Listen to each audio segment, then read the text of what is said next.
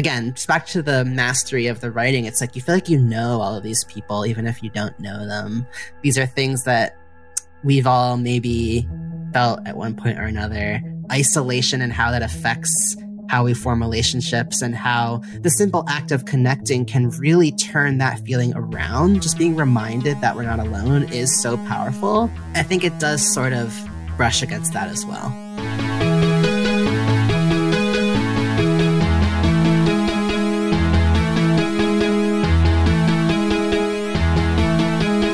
Welcome to Pixel Therapy, the video game podcast where we look at the games we play through the lens of the player, where what you play is just as important as how you play it, and where emotional intelligence is a critical stat.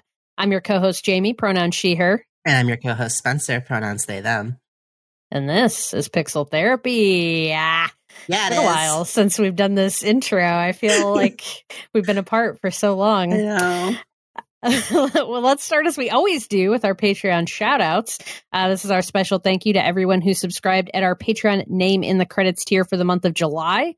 So that's a very big thank you to Genevieve, Lindsay, Jackie, Pimhatai, Adiyinka, CD Mess, Ava, and Sammy. Yay. Thank you all so much for your continued support.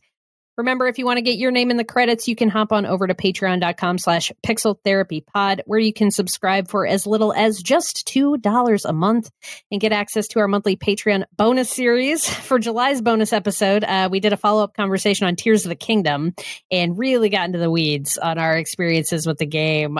We relived our hypest moments. We talked about our favorite side quests. We picked our favorite hotties and our favorite weird little guys in the game. It was a really fun conversation. So if you want to hear us talk more about Zelda or just anything, want to get more pixel therapy in your life, come check us out over on the Patreon and get access to over 30 bonus episodes of the podcast. You could really fill a week listening to all of those. A whole full-time job just listening to us talk. Oh, that would be a horrible job. If you already subscribe or you're looking for a way to show your support for free, please consider rating and reviewing us on Apple Podcasts. Every review there does matter, especially for a small podcast like us. And know that no matter how you choose to engage with us, we appreciate you being here all the same. Mm-hmm. All right, it's time to get cozy, pull up an armchair. Feel free to lie down on the couch. Let's talk about our feelings. Spencer, how are you? I mean, I'm great. I feel like I made the typical mistake of just talking to you about every single thing on my mind before we hit record. And now I'm like, how am I? I'm good. I'm in a brief respite between work travel trips. Just like ping-ponging back and forth, coast to coast of this great country. So I'm just trying to recover a little bit before I have to do that again in a couple days. But it's good to be home even for just a few days. There was a fine layer of dust upon my belongings. It felt like in my room when we came back. My partner and I just came back from like a 3-week trip to California. Yeah. Checked out a lot of areas in the Bay, as people call it. Mm-hmm. They do call it that. I've heard they do call it that. Makes sense. And yeah, we just were talking about. We recently saw the Barbie movie. Did you do the back-to-back thing, or did you see Barbie and Oppenheimer on 2 separate occasions? It did the same day. Nice. So we went to see Oppenheimer in the morning, kind of first thing. It felt like we needed to be fresh, yes, and alert for that. So we went and saw that at like 10 a.m. on a Saturday. And then, came home, recuperated, had lunch, took the dogs out, and then in the evening went to see Barbie. See, that's the way to do it. Yeah, not quite the true, authentic Barbenheimer experience, but we did keep it within a 24-hour period. So I feel proud of us. Did you wear pink? Did Colt wear pink? Wear pink. Colt did not wear pink either. No, it's out of character. I know, but when we left, he did mention how cute Ryan Gosling was in the movie. Yeah, so that was fun. You only saw Barbie, right? You haven't done the full Oppenheimer experience. I'm not mentally ready for that. Yeah, it does take a certain level of composure. Yeah. But I love seeing all the looks. Like, people were really turning out. Looks were looking. I mean, Nice. I felt underdressed. I think I own anything pink. But it was just kind of cool to see. I don't know, there's something about there being this pomp and circumstance around going to the cinema that I feel like we don't do so much in our modern era. Just around going to see a film being like a thing that is an event for the afternoon or the evening. I like that kind of vibe, and I want to do that more because movie theaters, they've lost a lot of respect in the past few years with the rise of streaming and the pandemic and understandably all of these things. But there's something really special about the cinematic experience. And I think that that's revived a bit with all of the stuff going on around Barbie and Oppenheimer. So that was cool to experience. Yeah, definitely. It was cool to, feel like you're a part of a larger thing that was happening. A big cultural event. Yeah. yeah. And I'm somebody like still really enjoys going to the movies. I think we're in kind of a weird situation where there's a nice movie theater that's like 20, 30 minutes away. And then there's like a fine movie theater that's like 5 minutes away. So it's always like a question of, well, are we going to go to the close one? Or are we going to like do it up? Are we going to make a thing of this? Yeah, really treat ourselves. And more we've been going to the smaller theater because it's just more affordable. I mean, literally half the cost. It's a small, like privately owned local theater. And the screen is fine. Like, it's not as big. The seats don't lean back or rumble or anything like that. But it's a perfectly like good experience to see a movie in.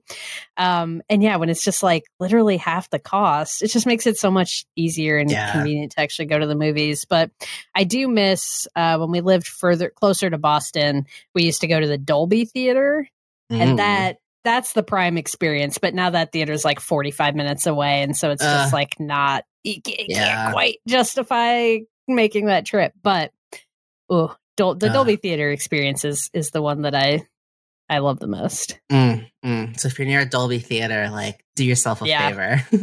Get out there and do it.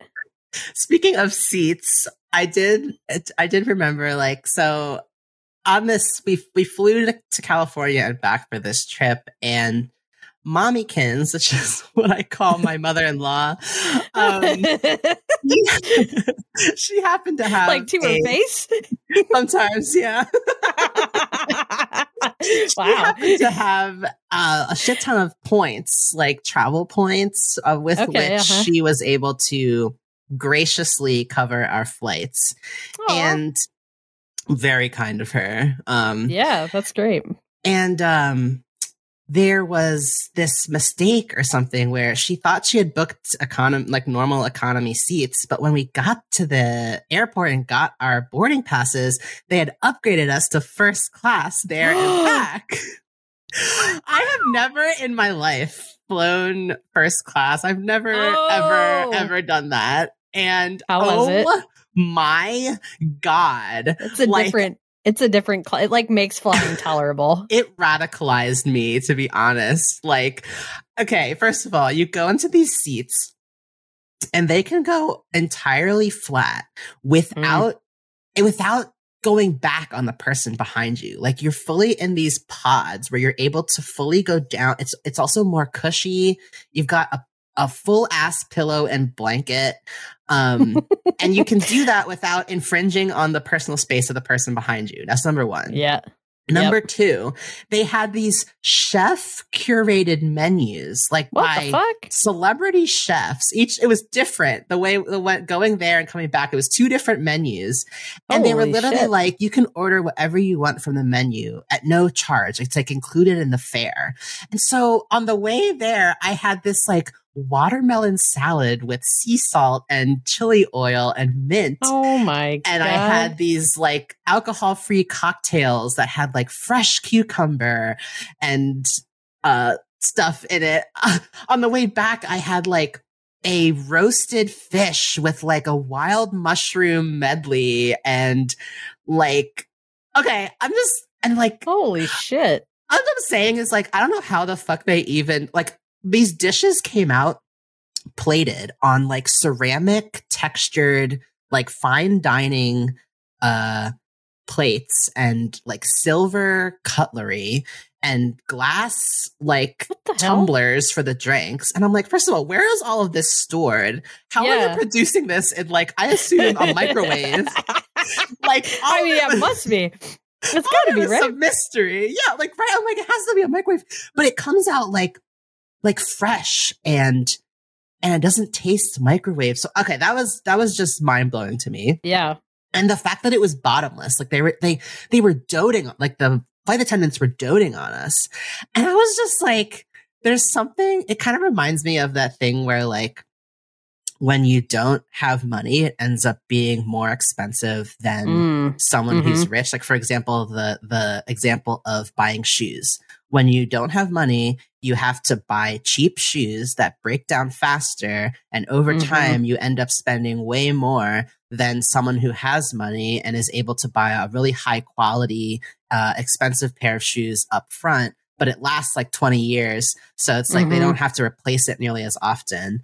And so it just kind of reminded me of that. It's like, for the price of being in first class, you don't have to pay extra for Wi-Fi. You don't have to pay for every drink or every meal. You're getting meals that would be like $50+ per person, like on the ground. You're getting amenities that you have. Like, if I wanted a pillow and blanket in economy, I need to pay for that. If I wanted headphones, I might have to pay for that. If I wanted, extra room, I have to pay for the upgrade.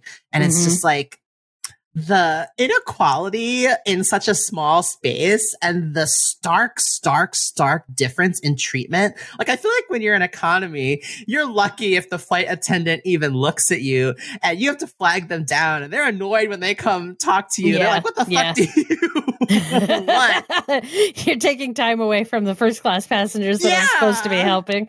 Yeah. It's just like, I don't know. I was like, this is fucked up that this is a thing. And also, like, I've never not wanted a flight to end, but I was kind of like, I could chill here. Yeah. I could chill here. Yeah.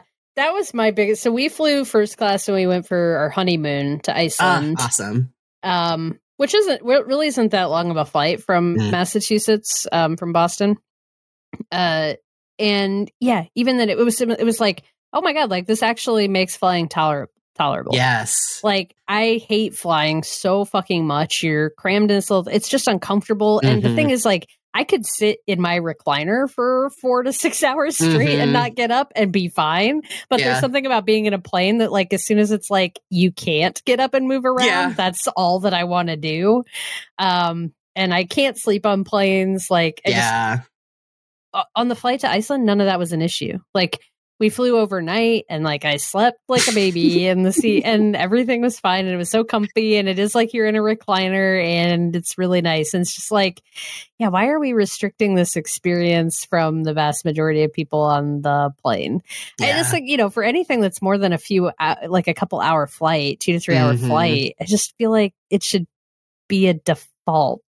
Yeah. Yeah. The food especially was getting to me. I was like, the fact that when you're in economy and the food options you get are like in a TV dinner tray, obviously microwave, tastes like shit, super processed. And out front, they have like fresh fruit and fresh herbs and like meat that is real. And I don't know. Like, clearly you have the ability to provide this. Yes. So you're literally just restricting it from the people who aren't able to pay more. Bruh. Yeah. I had a cappuccino and it had like milk and foam. The fuck? It's like, where did this come from? Where did it come from? They got something like, literally someone's back there with a magic wand whipping this stuff up.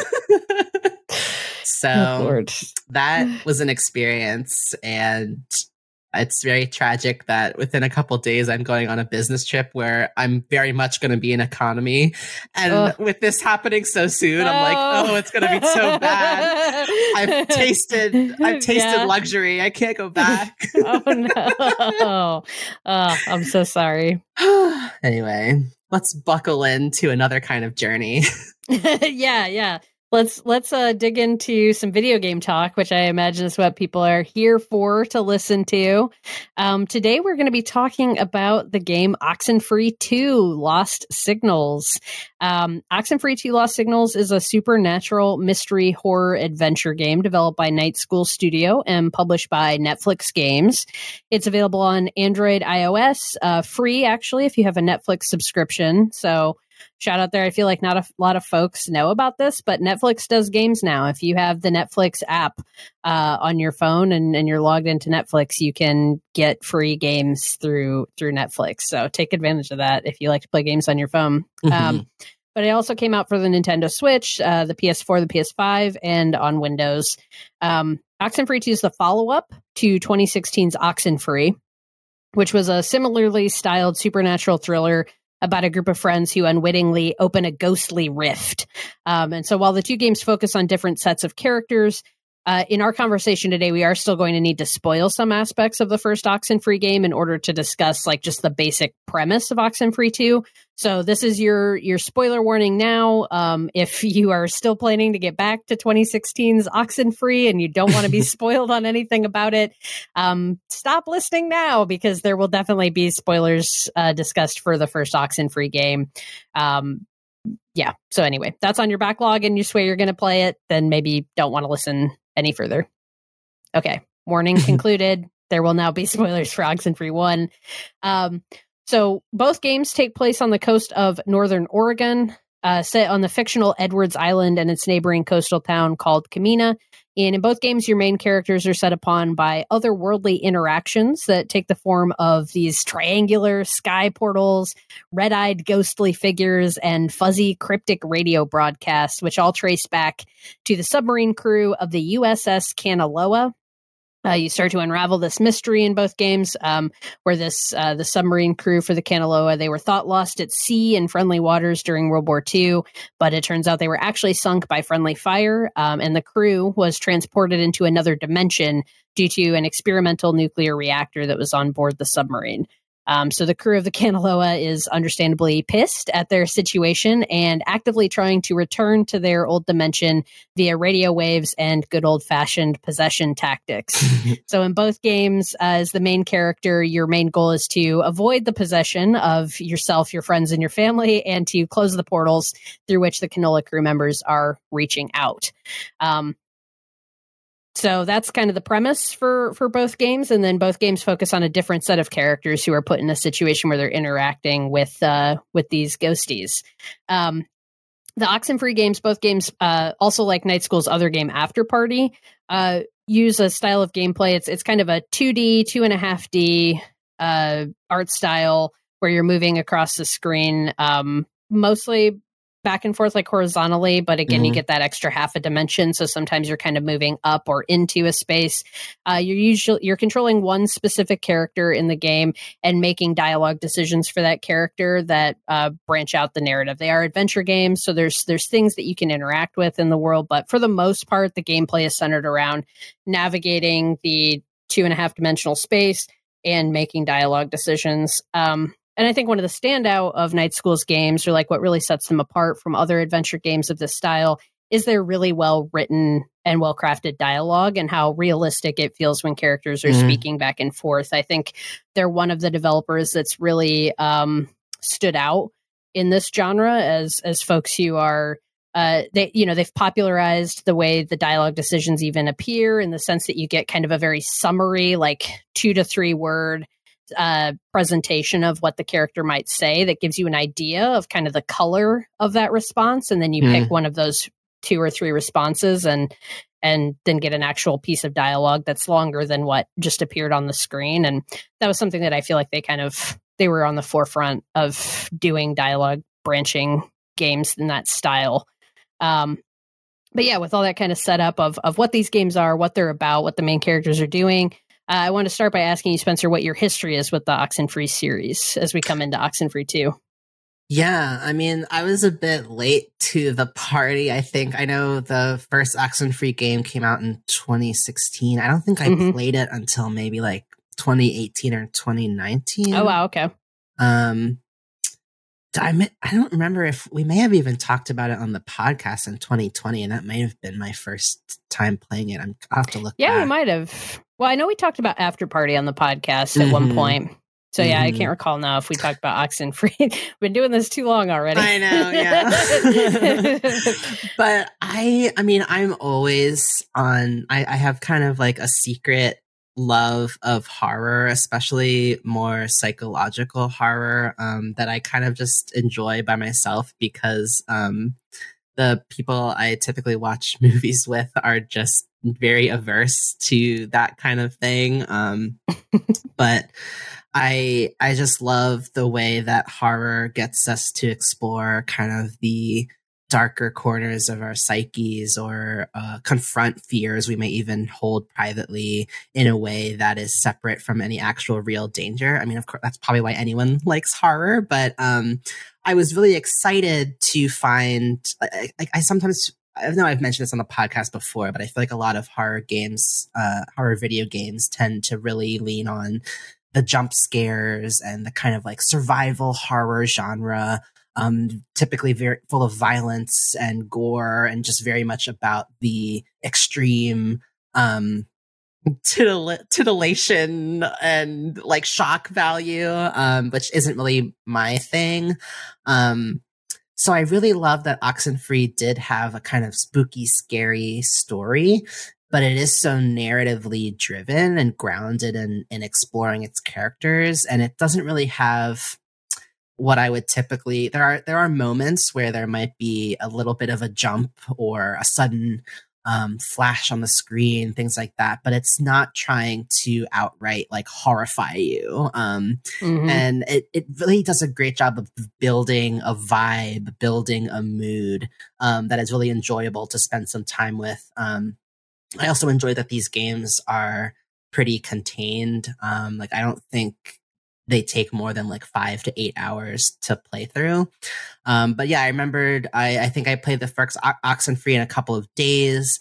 I really loved the branching narrative aspect. I mean, it was amazing how, like, I think in games where you're traversing from point to point, an NPC might have a couple lines, a little bit of banter here and there, but this game is like constant conversation. And even if you're doing something as mundane as traveling from one point to another, it keeps you so engaged because the characters are just constantly talking and you're constantly learning bits about yourself and each other and the world around you in a way that is really impressively engrossing. So yeah, loved Oxenfree, was super excited to play Oxenfree 2. What was your history with Oxenfree? Yeah, I played the first Oxenfree, I think not too long after it came out. I remember there being, it got reviewed super positively. It was nominated for a handful of awards. And so I don't think I played it right away, but, you know, within a year of it coming out, I played it. I don't remember the exact date, but it was, you know, people were talking about it. It was very loved.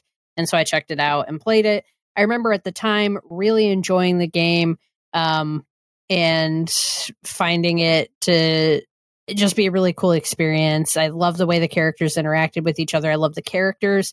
The first Oxenfree is about a group of teenagers who are all friends who go out to Edwards Island for like this party in the evening. And the way it very quickly establishes the relationship between each of the characters and how interesting those relationships are. Like, you play as the main character, Alex, and then, you know, her best friend, Ren, is one of the other characters, but also they're going to hang out with her like brand new stepbrother, Jonas, who she's still getting to know. And the way the game sets up the dynamic between those three characters, the tension of an old friend and this new person who's like a friend / family / what do you two mean to each other? You're still figuring that out. And just the way the narrative was unveiled and like how you learn more about Alex. Yeah, I really love that game. And was very excited for Oxenfree 2. I actually made the choice to replay the first Oxenfree before starting Oxenfree 2 because it had been so long since I played the game. I really didn't remember a lot about the narrative, and I'm really glad I replayed it actually because I did not remember any of that stuff about the USS Canola or like how, or Kanaloa, or how that was all wrapped in with the narrative. So I was glad that I chose to replay the first game. Even though I don't know replaying the first game and then jumping into Oxenfree 2 really made some of the, I think, somewhat negative comparisons between the two games stand out to me. I think if we shift a little bit now to start talking about Oxenfree 2, kind of my high level thoughts, I think overall I really enjoyed the game, but I definitely don't think that it stands on the same level as the first Oxenfree. And we can get into later, like more of some of my reasoning behind that. But I think in terms of gameplay and art and stuff, like Night School has definitely leveled up. One of the issues that Night School's had with their games in the past is being kind of buggy and technically like unsound on release and having like crashes and stuff like that. And Oxenfree 2 ran super well for me on PS5. I did not have bugs or issues by and large, so that was good. I was grateful for that. They introduced some new mechanics in the game. Like in both games, you have a radio that you walk around with and can tune and use, but in Oxenfree 2 they introduced that you also have a walkie-talkie, and that gives you the opportunity to have, so you have things like side quests that don't really exist in Oxenfree 1. So in that regard, like I do think the game was a step up, but just narratively and in terms of the cohesiveness of the narrative and the tightness of it and what the themes are, Oxenfree 1 just resonates with me a lot more than Oxenfree 2, and I think we can dig into that more soon. But yeah, what did you think of Oxenfree 2? Yeah, a lot of that resonates. I will say I played it on Nintendo Switch, and there were bugs and crashes galore. Oh no! Oh no! It's kind of funny because the game, the poor aging Switch. I feel like it's just along. It just can barely do it anymore. Its last gasping breaths, yeah. But it's doing its best. It really is. Yeah, no, I mean, it was kind of funny because the game involves a lot of time loops and kind of like repeating sequences, and the bugs were really contributing to that narrative tone. I would often find myself the ghost in the machine. Yeah, the ghost in the machine. Yeah, so it's not a bug; it's a feature, right? Like it's all part of the experience. Nintendo Switch was just trying to provide you with a more immersive overall experience. Exactly. Yeah. So if you really want that, go for the Switch version. That's amazing. No, but I think going in, I think overall I was expecting them to do more, like to build upon what was established in the first Oxenfree and kind of take the gameplay to a new level. I was sort of not unpleasantly surprised because it's been enough years that I could see this, and knowing that too, it's now the studio is now part of Netflix, and they probably want to get new audiences, reach new people. I can understand why they made the choice they did, but it was a lot of the same of the mechanics that I'd expect from the first game, and it just felt. To me, it's been a couple years since I've played the first one, and it just felt like a continuation of what I had been playing before, which left me a little disappointed. That being said, I didn't learn until today, actually, when I was just doing I was just reminding myself of like the background of the game. And I didn't know until today that it was also released on the Netflix app to play on your phone, or I think you can potentially play it on desktop as well if you're logged into Netflix, or maybe it's just on the app on mobile. But with that in mind, I think it makes a lot of things make sense. One being, if you're trying to cater to, that kind of streaming audience, it would make sense that you'd want your controls and mechanics to be very simple and accessible. If you're trying to roll this out on an app where people are typically used to watching shows and movies. And secondly, I felt like my main takeaway from this game was that it was incredibly cinematic. It was like I had just sat down and watched a miniseries or watched a movie.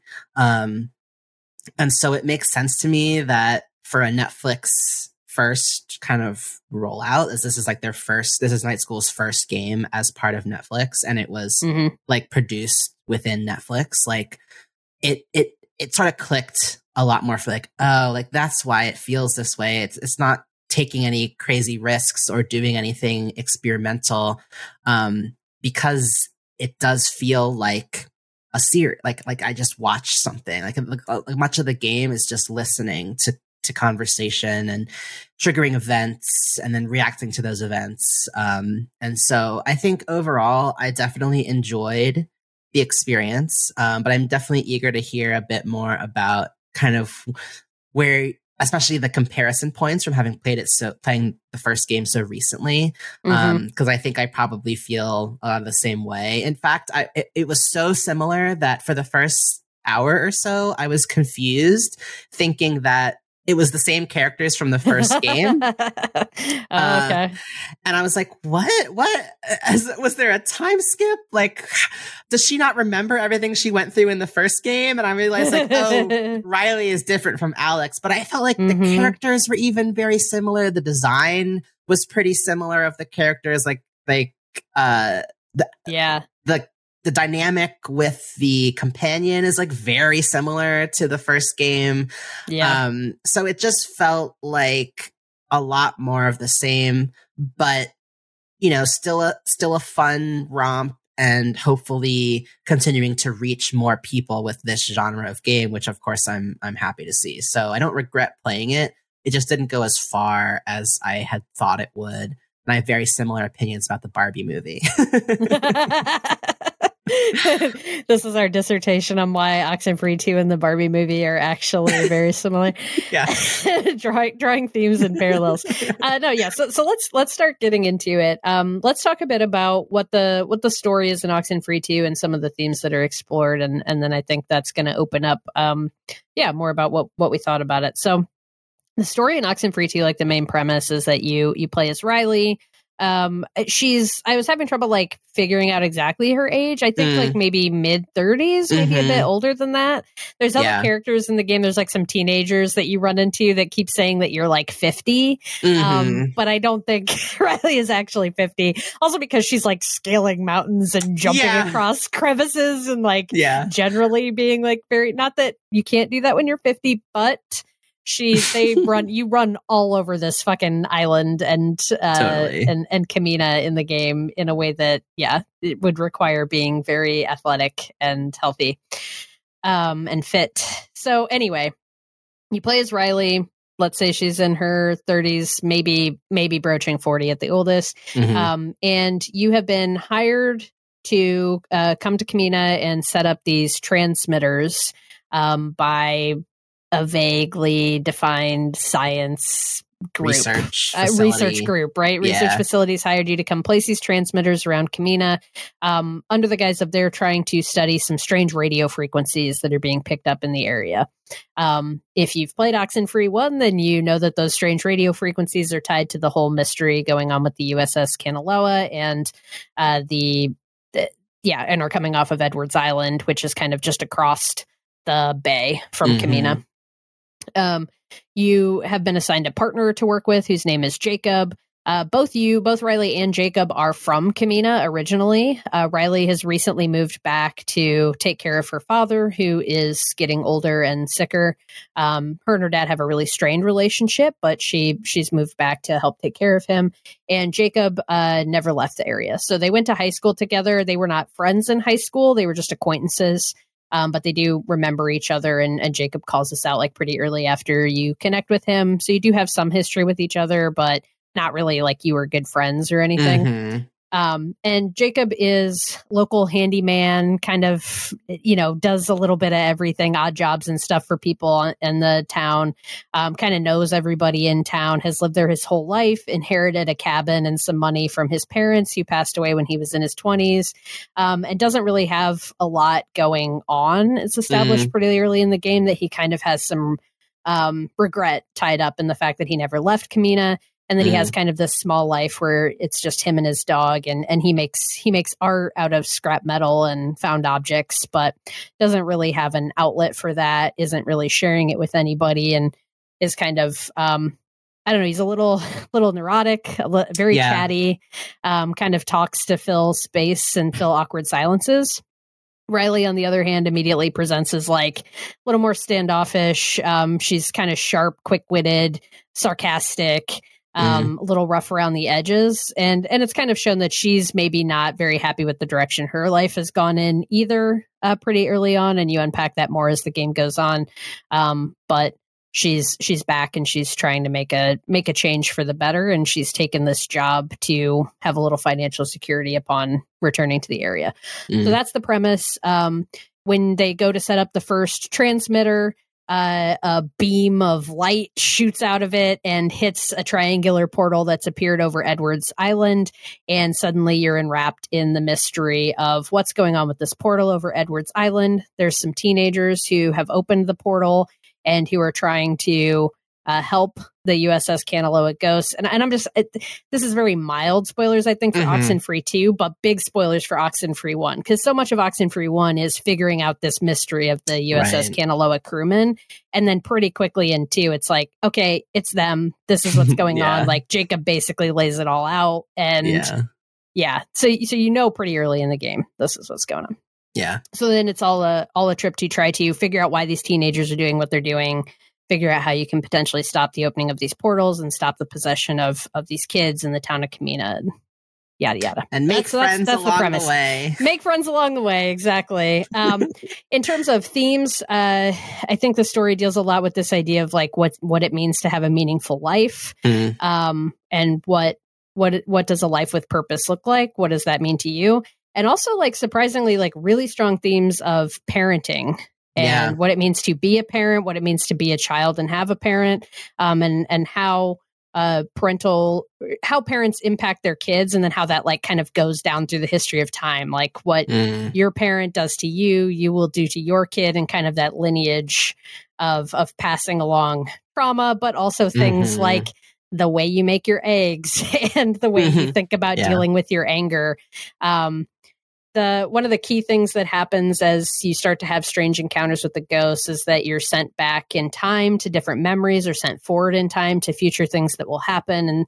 And I think those are some of the most interesting parts of the game. You get these scenes where Riley is interacting with her dad from a memory that she has as a kid, or interacting with her own kid in the future. So you get, I don't know, the game opens up really interesting moments for dialogue and reflection between characters. I've just said a lot. That's a breakdown of kind of the story and the themes. What were there any other themes that you were getting out of the game?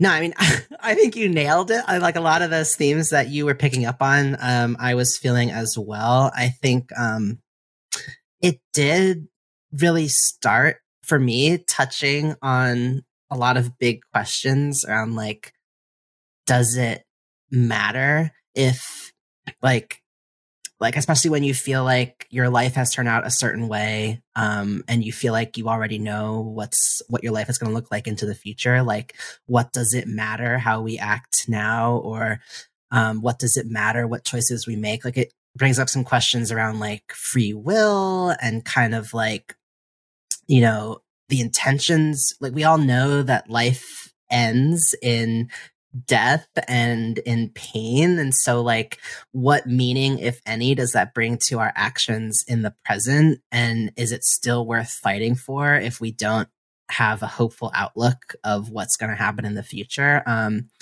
So I felt like it was starting to really go deep on those things. And again, I think this brings me back to like my critiques of the game, which is just like I wanted more. Like I felt like it was just giving me enough to start forming a high level understanding of who these characters were. And I just wanted to go deeper on that. Like I felt like a lot of the character, like the intimacy with understanding who these characters are and why they make the decisions they do is largely left up to the player to sort of assume or create on their own. And maybe it's because the plot gets big and it wants to be able to cleanly wrap everything up. But I feel like almost what's happening with the ghosts and this whole like narrative of the island and the culmination of the fate of this crew of the Kanaloa and the portals and how to stop them and whatever, like that ends up taking over. And the really interesting tidbits of these characters that we've been learning through conversation in the transport from one area to another and the progression of the plot, like it almost feels like the progression of the plot is secondary to just having more time for the characters to talk. And so by the end, I care more about like, okay, yeah, the ghosts and stuff, but what's going on with these characters? But the where the game wants to go is like to the conclusion of this big mystical plot. And so like, I just kind of felt like I was left wanting. I wanted to explore these themes more. I think it gave us just enough for us to pick up on these themes, but not enough to see through to what the ultimate message was. I know this is a game that's sort of made to be played multiple times because of all the branching narrative. So yeah, I mean, maybe it's just a matter of like, for me to get that, I need to play more and choose different answers. But even with that, it's tough because that would mean forcing myself to take actions that I wouldn't agree with or that don't feel true to myself. And so I just feel like I wasn't feeling fully rewarded for the investment of sharing my truth as this character and then seeing how those choices concluded. I don't know if that was kind of a woo-woo answer, but no, I think I resonate with a lot of what you're saying. I think that it's fair to critique the game if you didn't feel it was getting its themes across with one playthrough, because I do think, yes, this game is designed to be replayed, as was Oxenfree 1. And it's even kind of built into the narrative, this idea of time looping and history repeating itself. So the idea that you would replay the game feels very natural. However, I think, if you're not getting the themes clearly in the first playthrough, then I still think that's a flaw of the game, right? I don't think it should be like, well, after the third or fourth playthrough, it really starts to sink in. Like, I think clicking, yeah. Then it starts clicking. I think that's a problem because, I mean, I remember the first time I played Oxenfree, the first one, it was one and done. And I still felt very connected to those characters and the themes of the game. And I think, I don't know. I don't want to get into like playing editor and be like, oh, I would have done this or I would have done that.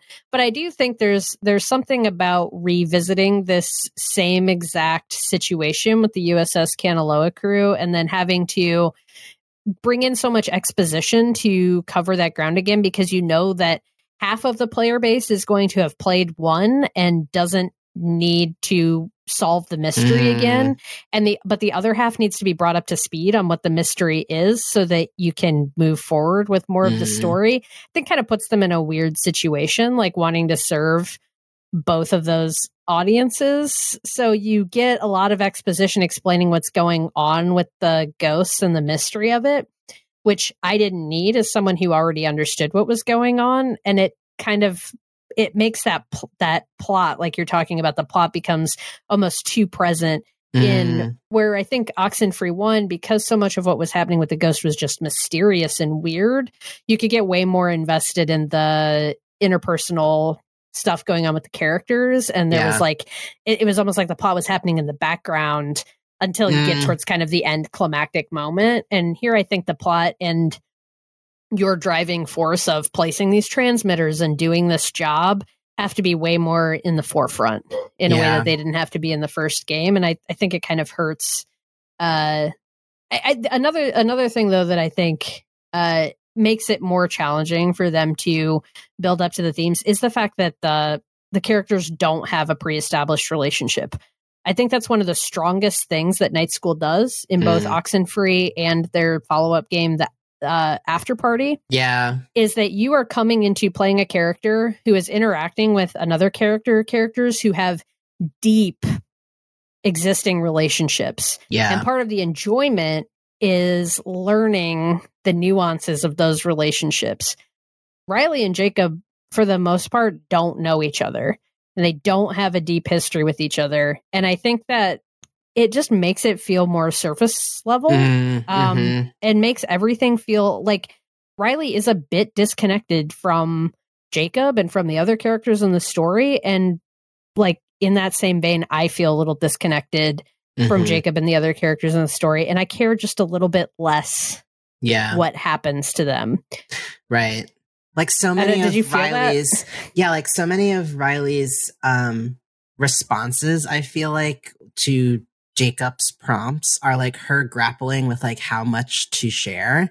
And as the player, I'm like, I know nothing about you. So rather than just like the dialogue choices being like, oh, divert or say nothing or be like, I'm fine, versus giving a little bit, it's like, I want even more than that. I want my choices to be between like, which version of events do I share? Or like, how vulnerable am I in this moment? And it feels like instead it's still so, even what she does share is not deep enough for me to really gain a deeper understanding of who she is. Like I get throughout that she's reserved and she has like trauma and a history she'd rather not delve into because this is someone she doesn't know. And I absolutely feel like what that results in is just like such small snippets of understanding that even I, as the player, still feel pretty distant from knowing her, which is just tough with a game that is so driven by constant dialogue. It just felt like I was getting such little out of her. Yeah, it was tough. I feel like I came out of it understanding Jacob more than the main character that I was playing. Yeah, partially because he just doesn't shut up, right? Yeah. I mean, he's very chatty too, and is like a certain type of person that you can really decide as Riley if you're going to be friendly with Jacob or if you're going to be like pretty cold, and like the game will let you be. So I've played through 3 full times and seen there's basically 3 main endings that you can pick between. So I've seen all 3 of those main endings, and you can play through the game and be very, very mean and abrasive to Jacob and just completely shut him down. The game also, and I think this is a cool design choice.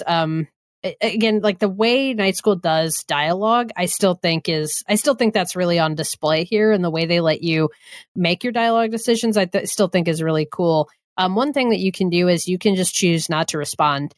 And if someone's talking to you, for example, Jacob, the way he's just constantly chatting as you're walking around the island, like you have the choice you'll get your dialogue prompts that will appear. And if you just don't choose anything, they will fade away. And he'll kind of be like, okay, I guess I'm just prattling, or he'll change the subject to something else that he wants to talk about. But you can, choosing not to engage is totally a valid option in almost any conversation scenario. There's very few times where you have to have a response.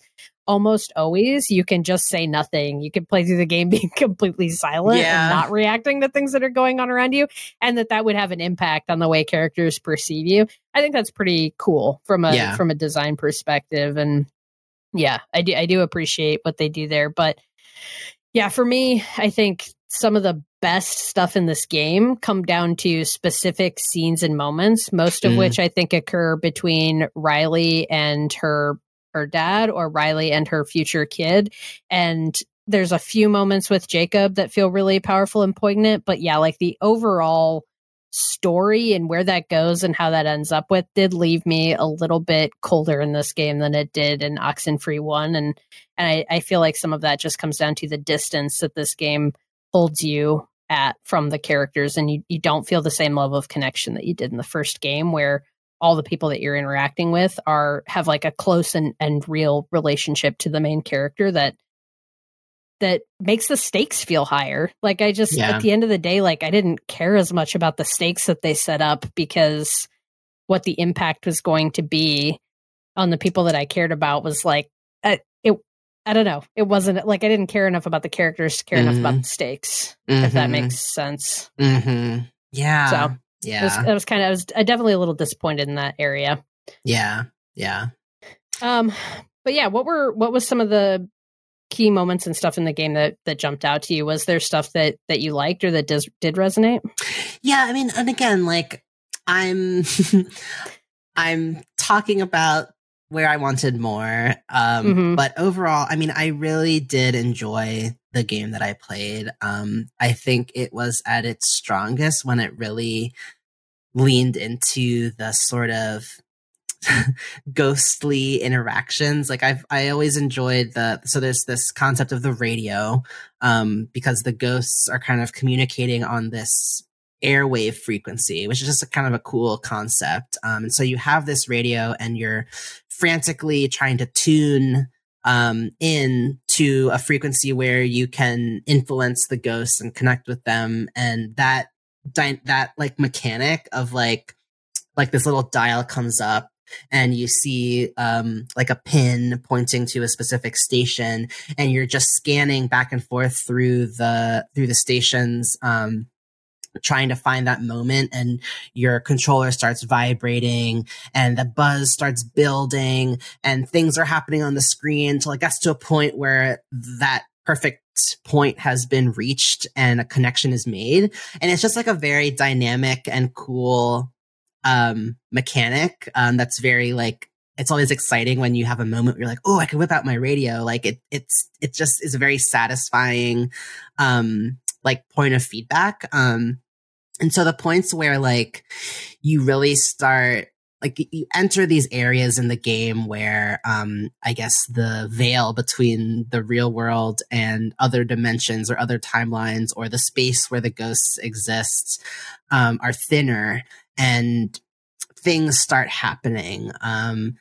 Loops start appearing. You might start ripping open holes between timelines, and using that motif of like static or a channel changing on an old television, or like the visualization of static or sound waves, like the way that they use that for transitions or to create the mood of a scene is really well done. And they also do some stuff where it's like by design, like maybe you're moving through timelines so quickly that dialogue options come up, but they don't have enough time to pick one, or something or someone appears and you barely have time to register what you're looking at before like a channel changing on a radio, the scene switches or repeats. And it just does such an excellent job of building up that kind of vibe I was speaking to earlier.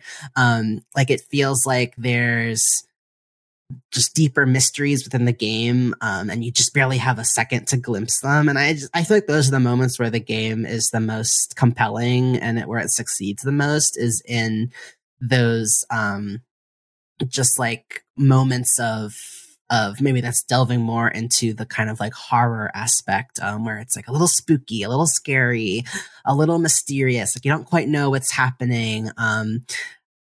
It's fun.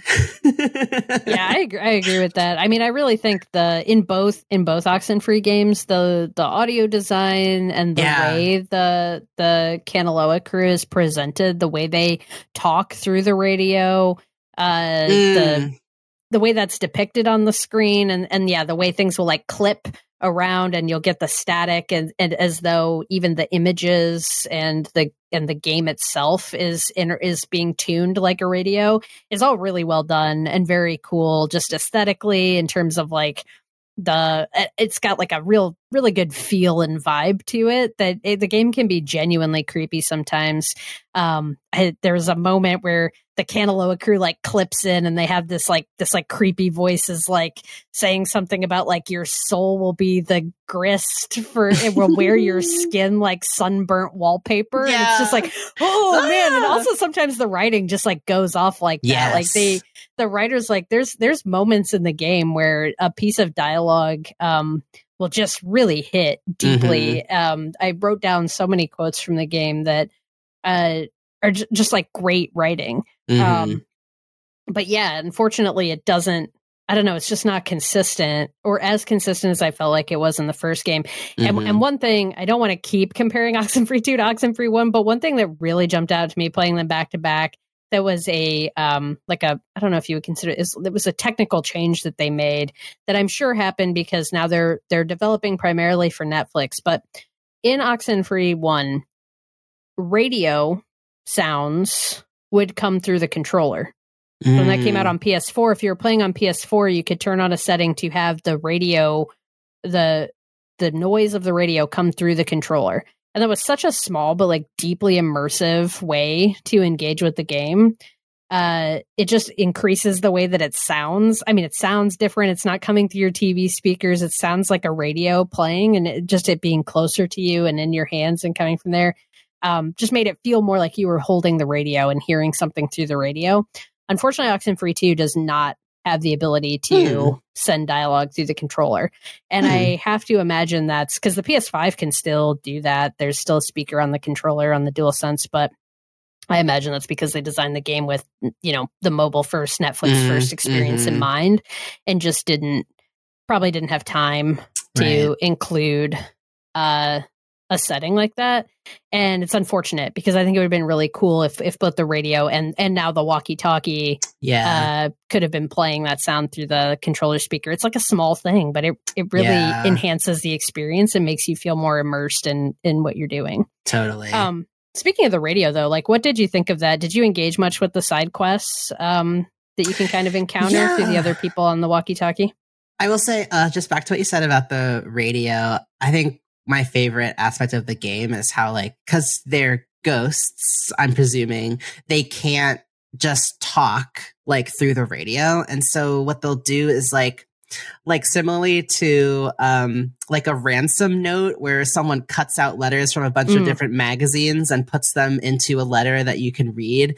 It does that with audio where the ghosts will take snippets and single words from like radio commercials or talk show hosts or songs or what have you, and then construct this disjointed sentence.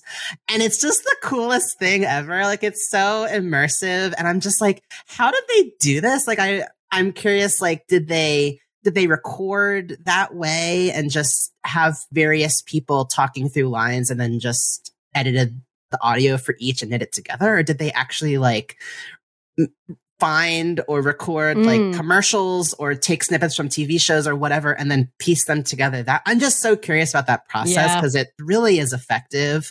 And I just keep wanting to have scenes where the ghosts are communicating because it's just such a cool way of hearing audio and so creepy in like the best way. Yeah, absolutely. It's like how Bumblebee talks in the Transformer movies, except creepy and cool. Scary. Yeah, 100%. But no, I definitely was. I was really into the walkie-talkie, the kind of relationships you could build and side quests you could undertake through communicating with people who were on other channels of your walkie-talkie. I thought that was really great. If anything, I wanted more opportunities for that. But I know, of course, then you'd be spending your whole time just standing in one place, tuning into different channels. But I was really impressed. I think this is a testament again to the quality of the writing.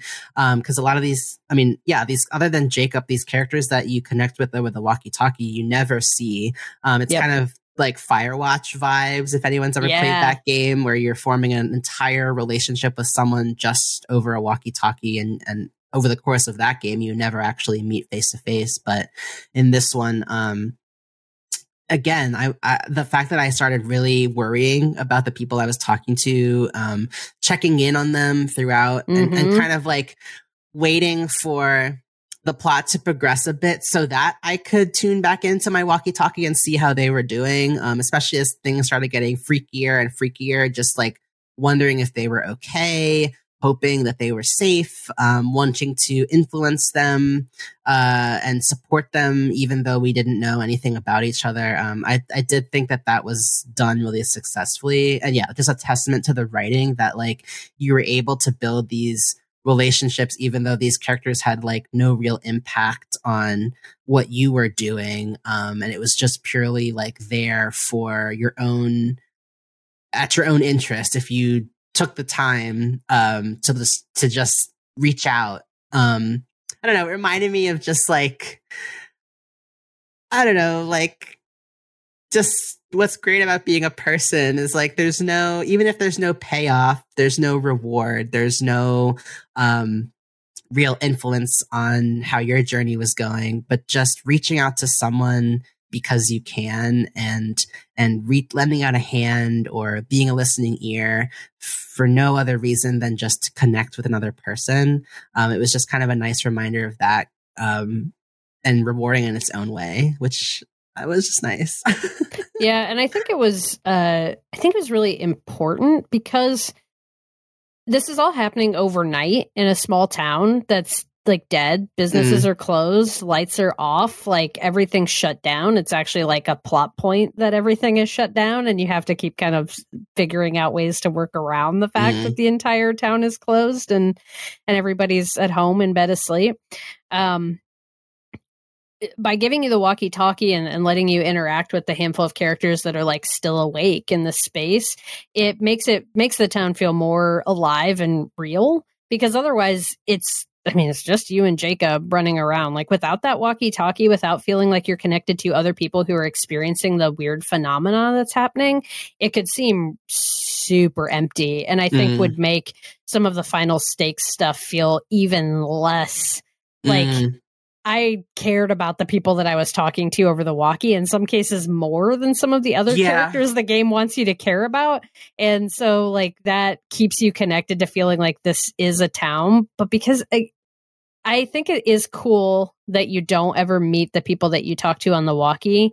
However, I do still think the emptiness of the game overall is a little bit of a, I don't know, it's not a, maybe problem's not the right word, but I think it's another thing that makes kind of those stakes and the way the game plays out like just hit a little less hard. But yeah, the walkie is kind of the one way that they flesh out the town a little bit in the area and give you the ability to interact with other people who are impacted by what's happening. And I was grateful for that and thought that those were like, those conversations aren't the ones that I was by and large like writing down dialogue from, but narratively, those interactions were sometimes more interesting than the main plot of the game, like and more compelling. Yeah.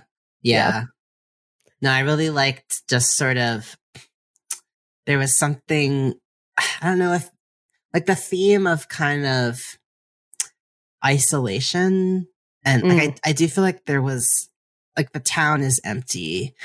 And you've come to learn that Riley's life is also pretty empty. And in some ways, Jacob's life has been kind of empty. Yeah. And there's like a fisherman that is one of the people you can connect with over the walkie-talkie, who keeps going out on the water despite the increasing danger. And he's kind of like older and you don't get the sense that he has many people who check in on him or care about how he's doing.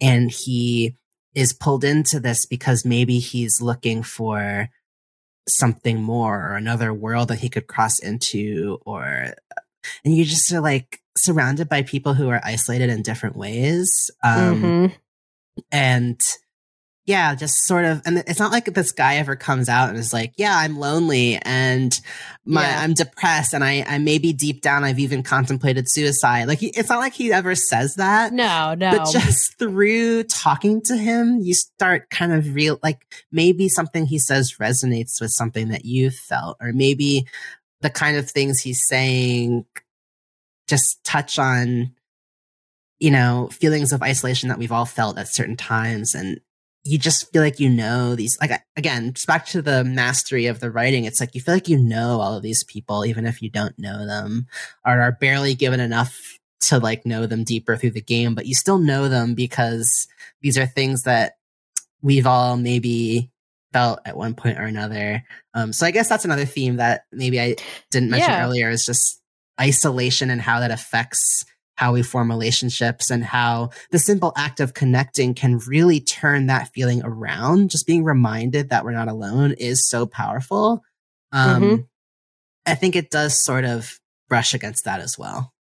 Yeah, I think you're absolutely right. And it's actually kind of, revelatory for me right now, because that was not a theme that I'd picked up on in my original thinking about the game. But yeah, I think you're totally right. That through line applies to a lot of the characters in the game, that they're struggling with not having real connection to other people in their life, and where that does or doesn't give purpose or takes purpose away or meaning away from how they're choosing to exist. Yeah. Yeah, I mean, just speaking within an American context, of course, I think it's been said before that we're in a epidemic of loneliness right now. I think that's been exacerbated by the pandemic, but also just the result of increasingly extreme political opinions, kind of further and further dividing people, or making them feel like things are very binary, and just general like increase in like mistrust in each other, mistrust in our neighbors and our communities, rampant capitalism, making everyone feel like we're in a scarcity mindset and that there's some kind of morality attached to having and not having, and social status and economic status and things like that, just making everything so terrible. That I think there's something really powerful in the reminder that like, just connecting to someone that you're not getting anything from, that you're not seeing, just hearing someone's voice and being heard, that having such a profound effect on how you feel about yourself, how you feel about your life, how you feel about what you're capable of, or what you can accomplish with your own small contribution. Even if that's just being there and listening to someone else speak and having someone listen when you speak, just being reminded of how powerful basic connection can be, I think is really powerful to have. And a game that, considering the time in which it's been made by this studio, I don't know, it just makes a lot of sense, and I'm glad it's out there. And now that I'm reflecting more on it, I do think, not that I ever disputed it, but this game does have a lot to offer, and I did very much enjoy what it was giving me, even if at the end of the day I wanted it to just give more. Maybe that's just a testament to how good it is that I just wanted more. Yeah, I think that theme you're describing too is really I don't know. I just feel like a lot of that is really borne out with the development of Jacob's character, and especially as someone who's played the game through so many different times and seen the different directions, like the different ways he can end up. I do think a lot of this night that he spends with Riley, where he is pretty much a loner. He's got a lot of regrets about his life and the way it went. Just, the fact that you can choose to be in those conversations with him, to be vulnerable with him about the ways your life maybe isn't going the way you want it to be, and just be like a supportive presence for him, and how appreciative he is of that, if those are the dialogue choices that you make, I think it's really powerful. And in some ways I resonate more with Jacob's story. I think because a lot of Riley's story is focused on this idea of like, I resonate with Riley's story in terms of like how she relates to her parents and some of the difficulties that are presented there. But I don't like, so much of her story is about what it would mean to become a parent. And it's not something that hits for me on the same level. Like, I can appreciate that narrative, but like for that to be kind of it's a core theme of what she's experiencing in the evening is like a fear of what it might mean to become a parent at some point, and how like the imperfections of how she was parented might carry through. But then, I don't know, becoming a parent kind of being presented as a way to add meaning to your life. I don't know if I fully unpacked how I feel about all of that, I don't know, the legacy of being a parent and what that, like, what you leave behind and how that can make your life have purpose. I feel conflicted about, because I don't know that that's the, like, do kids give your life meaning? Yes, I'm sure that they do, but I don't know if that's why people should be having kids. You know what I mean? Like, I still feel some sort of way about all of that. Totally. It's a lot of pressure. Yeah, it's a lot of pressure. And I think the game does a good job of kind of showing some of that pressure and how someone would work through that. But it's not something that I'm personally grappling with. So it just didn't land for me in the same way. A few more things that I wanted to shout the game out that I feel like it does really well. I love that the game puts, and so did the other games from Night School, but they have no problem putting you in situations where there is no, like, quote unquote right thing to say. There's so many scenes that I think it becomes even more apparent on replay, but like none of the dialogue options give you what you might consider to be an optimal like outcome. It's not like if I pick this thing, then it will have this positive effect. And in fact, like the game doesn't even let you do chapter select, which I also have mixed feelings about. Yes. You can't go back to a specific chapter and just replay from there or just change one decision and see how things play out. Like it all really comes through this lens of like, no, it's the entirety, it's the breadth of how you spent your time and who you've chosen to be that leads up to the ending and the options available to you and what the final breakdown of your impact on everyone looks like. And on the one hand, like that's kind of cool that like it doesn't just boil down to one thing. Like I can't go back and change my dialogue from X to Y and suddenly there's a whole different story. Like it really is the culmination of the way I've behaved and the pattern that I've established of who I am and what I want to be. On the other hand, I just want to fucking see a different ending. Why can't I just go back and like and like pick a different ending? So I'm torn in that regard, but I do think it's cool that there are multiple points in the game where there are these really challenging conversations that are being presented, and no matter what you say, like the connection is still a little bit off. Like it just you can't quite make it right. You can't quite smooth a thing over. You can't quite get your point across in a way that's clear and smart and eloquent. And it creates these, you know, disconnections and misunderstandings. And I feel like that's very true to real life. And there's a lot of situations where there isn't just a right thing to say. And it just makes the dialogue feel more realistic and the characters feel more realistic, that they capture that, I think, so expertly in the game. Totally.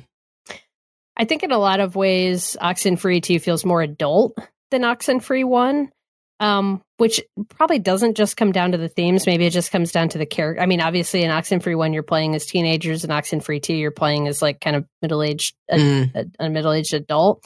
But even just the themes of like being a parent and meaningful life feel more grown up than in the first game. I think there's like thematically they're struggling more with, well, it's still pretty serious. There's like grief and survivor's guilt is kind of like some of the core themes in the first Oxenfree, but I guess it's just dealt with in a more angsty, like teenager through the lens way of a younger person. Yeah, through the lens of younger characters. And so Oxenfree 2 does feel more grown up. And again, maybe that's what contributes to this like distancing that you feel, or just like this kind of a lack of vulnerability, like feeling a little more closed off, a little more structured, a little more in control of your emotions as a character and the way the characters interact with each other, so that it doesn't feel like they get quite as, I don't know, close or as earnest as they are in the first game. And then the final thing I wanted to shout the game out for is just, we've talked a lot about the dialogue. I think it's one of the things that makes it feel so real, makes it feel so grounded, is that they intermix the mundane with like more philosophical moments. And a lot of this happens between Riley and Jacob and the conversations they're having. But the way they can move from a conversation chatting about like library late fees into talking about, like there's this moment where they're walking across this bridge and Jacob's like reminiscing about the fact that, when this bridge first went up, it was like a marvel of modern science and was like so integral to the community and how people got around. And now it's just this like old aging bridge that nobody thinks about. And he uses that as a platform to say this line about like how he's like, I wouldn't want to live forever, but I also don't want to die forever. And the idea that this bridge is just like, it no longer has the life and the purpose that it once had, but it's still just here languishing. And the characters have this like insightful moment where they're talking about what that even means, or the idea that you would just be forever dead. I don't know. It was an interesting conversation. I think the main way that I responded to it is Riley was like telling Jacob that like, oh, people are going to remember you. Like if no one else does, I'll remember you. And then kind of cracking a joke about him being like the troll under the bridge. And you guys laugh it off. But the ability of the game to like move between those things and for it to all, it does feel the one strong suit of this game, despite you not feeling like Jacob coming in, and I wish there had been more of established relationship, it does feel like you are building a friendship with this guy and having like actually a trophy that you can get, and maybe this is a little bit of a spoiler, but if you are good enough friends with Jacob, you can get a trophy in the game called 3 a.m. Food Friends, where it triggers this conversation where Jacob asks are we friends now? Like, did we become friends through this? After you've spent like the whole night doing all this shit together. And if you tell him like, yeah, we're friends, we're like 3 a.m. food friends, like the kind of friends who would like get drunk and stay up late and like have food at a diner at 3 a.m. just like talking about life and shit.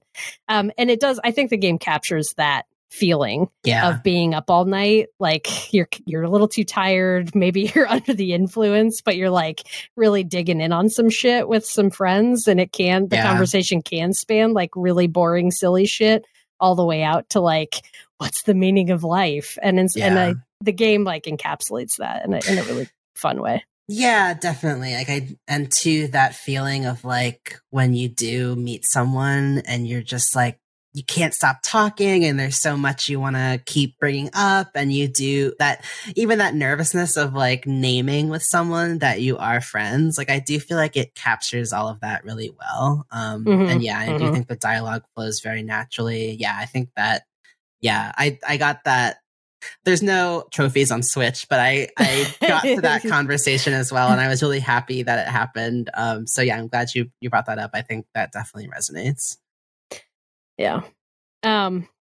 So do you think after playing this, do we need another Oxenfree game? I don't know if we're going to get one or not. Nothing's been announced. I could see them doing another one if this one's successful, just because the Netflix of it all and wanting to keep the story going. But like, yeah, after playing this, where are you at in terms of wanting or not wanting to see more in this setting or with these characters? I mean, I feel like at this point, I want more spooky stuff. I want more night school. I do feel like after spending 2 games with this specific narrative about these Kanaloa ghosts and the radio frequencies, like I think if they took the concept of other multiple timelines, access through radio, portals between dimensions, between timelines, the multiverse, that kind of vibe. Like if they told a new story with those same pieces, I think that could be really compelling. I do kind of feel like this story about this island and these people have kind of reached its conclusion for me. But I definitely want more of games like this from this studio. I'll start there.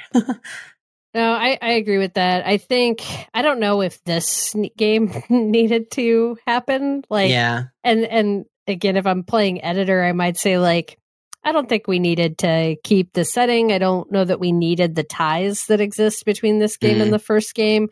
I don't want to talk about that too much because I think it's very spoilery to talk too much about how this game ties in with the first one. But there's ties there, and I think it's actually some of the weaker stuff in the game, narratively speaking. And I like Night School. I liked After Party. I thought that, it was an imperfect game too, but I thought it was really cool. And that was completely different characters, completely different setting. I agree that I really like the spookiness and like the way the Kanaloa crew talks, and like all of those vibes are very, very cool. But I just don't need more stuff that's connecting back to this core story anymore. I think it was probably already pretty done and dusted, and unless they could find a really novel way to re-engage it, I don't know if I'd want that. Like, I think it does kind of just start to become the USS Kanaloa crew's at it again. How are we gonna put them back in their box this time? And kind of takes away from, I don't know, what made the story so interesting and unique the first time around in Oxenfree 1. So I don't need any more of this. I'm happy enough that we got this sequel. I think it's pretty good. I think people should play it if they're interested in what we've been saying. I think all the things that Night School does well are still on display in this game, but I actually think that if they had kind of just moved into a new setting, maybe would have had a stronger game overall. Yeah, agreed. Yeah. Okay. Agreed. Well, time is up for today's session of Pixel Therapy. Thank you for tuning in, and we hope that listening to our thoughts and feelings gave you some thoughts and feelings of your own.